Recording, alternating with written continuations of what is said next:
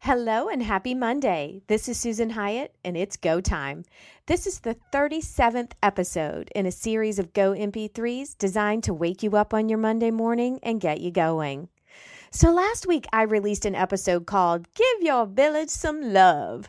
And in that episode, I encouraged you to make a list of at least 5 people who make your life easier, sweeter, better, or more survivable on a regular basis.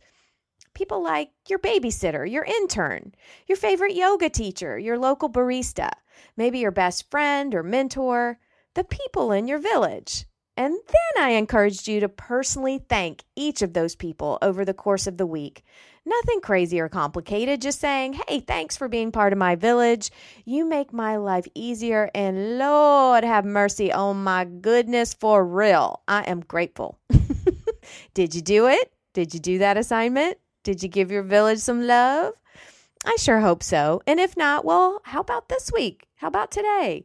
It's never a bad time to say thank you to the people who support you. And honestly, it doesn't take that much time. It's just a matter of remembering to do it. So for today's episode, we're going to talk about the importance of having a strong village to support you.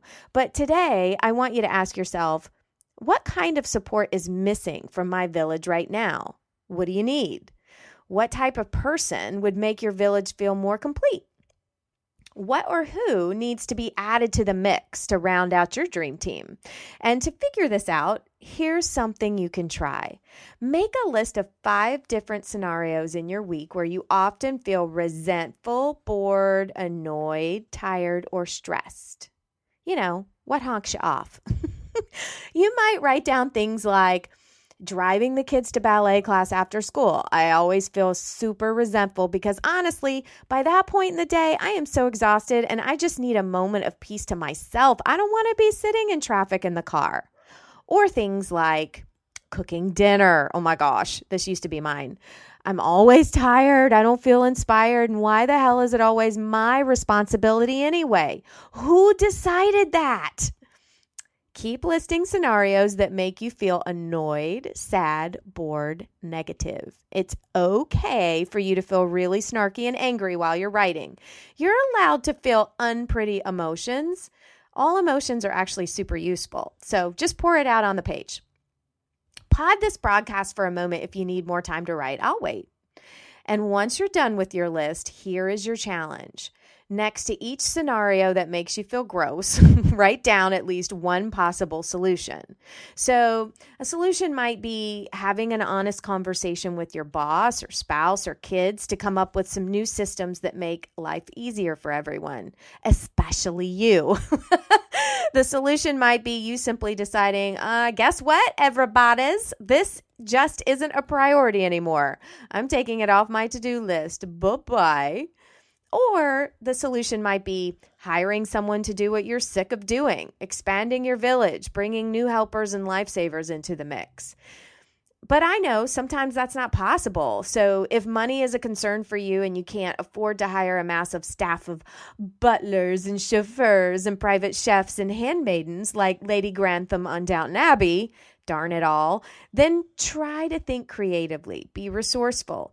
Maybe you love cooking, for example. Maybe you're totally willing to cook meals for one of your close friends in exchange for some childcare. Or maybe you're a total whiz with cleaning and you secretly love polishing floors. That would be my sister. She loves to clean.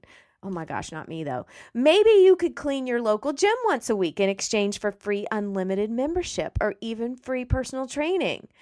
Remember, there's always a way to get the support that you crave or something pretty close to it, even if money is limited at the time. So to recap, your challenge this week is to ask yourself, what kind of support is missing from my life right now?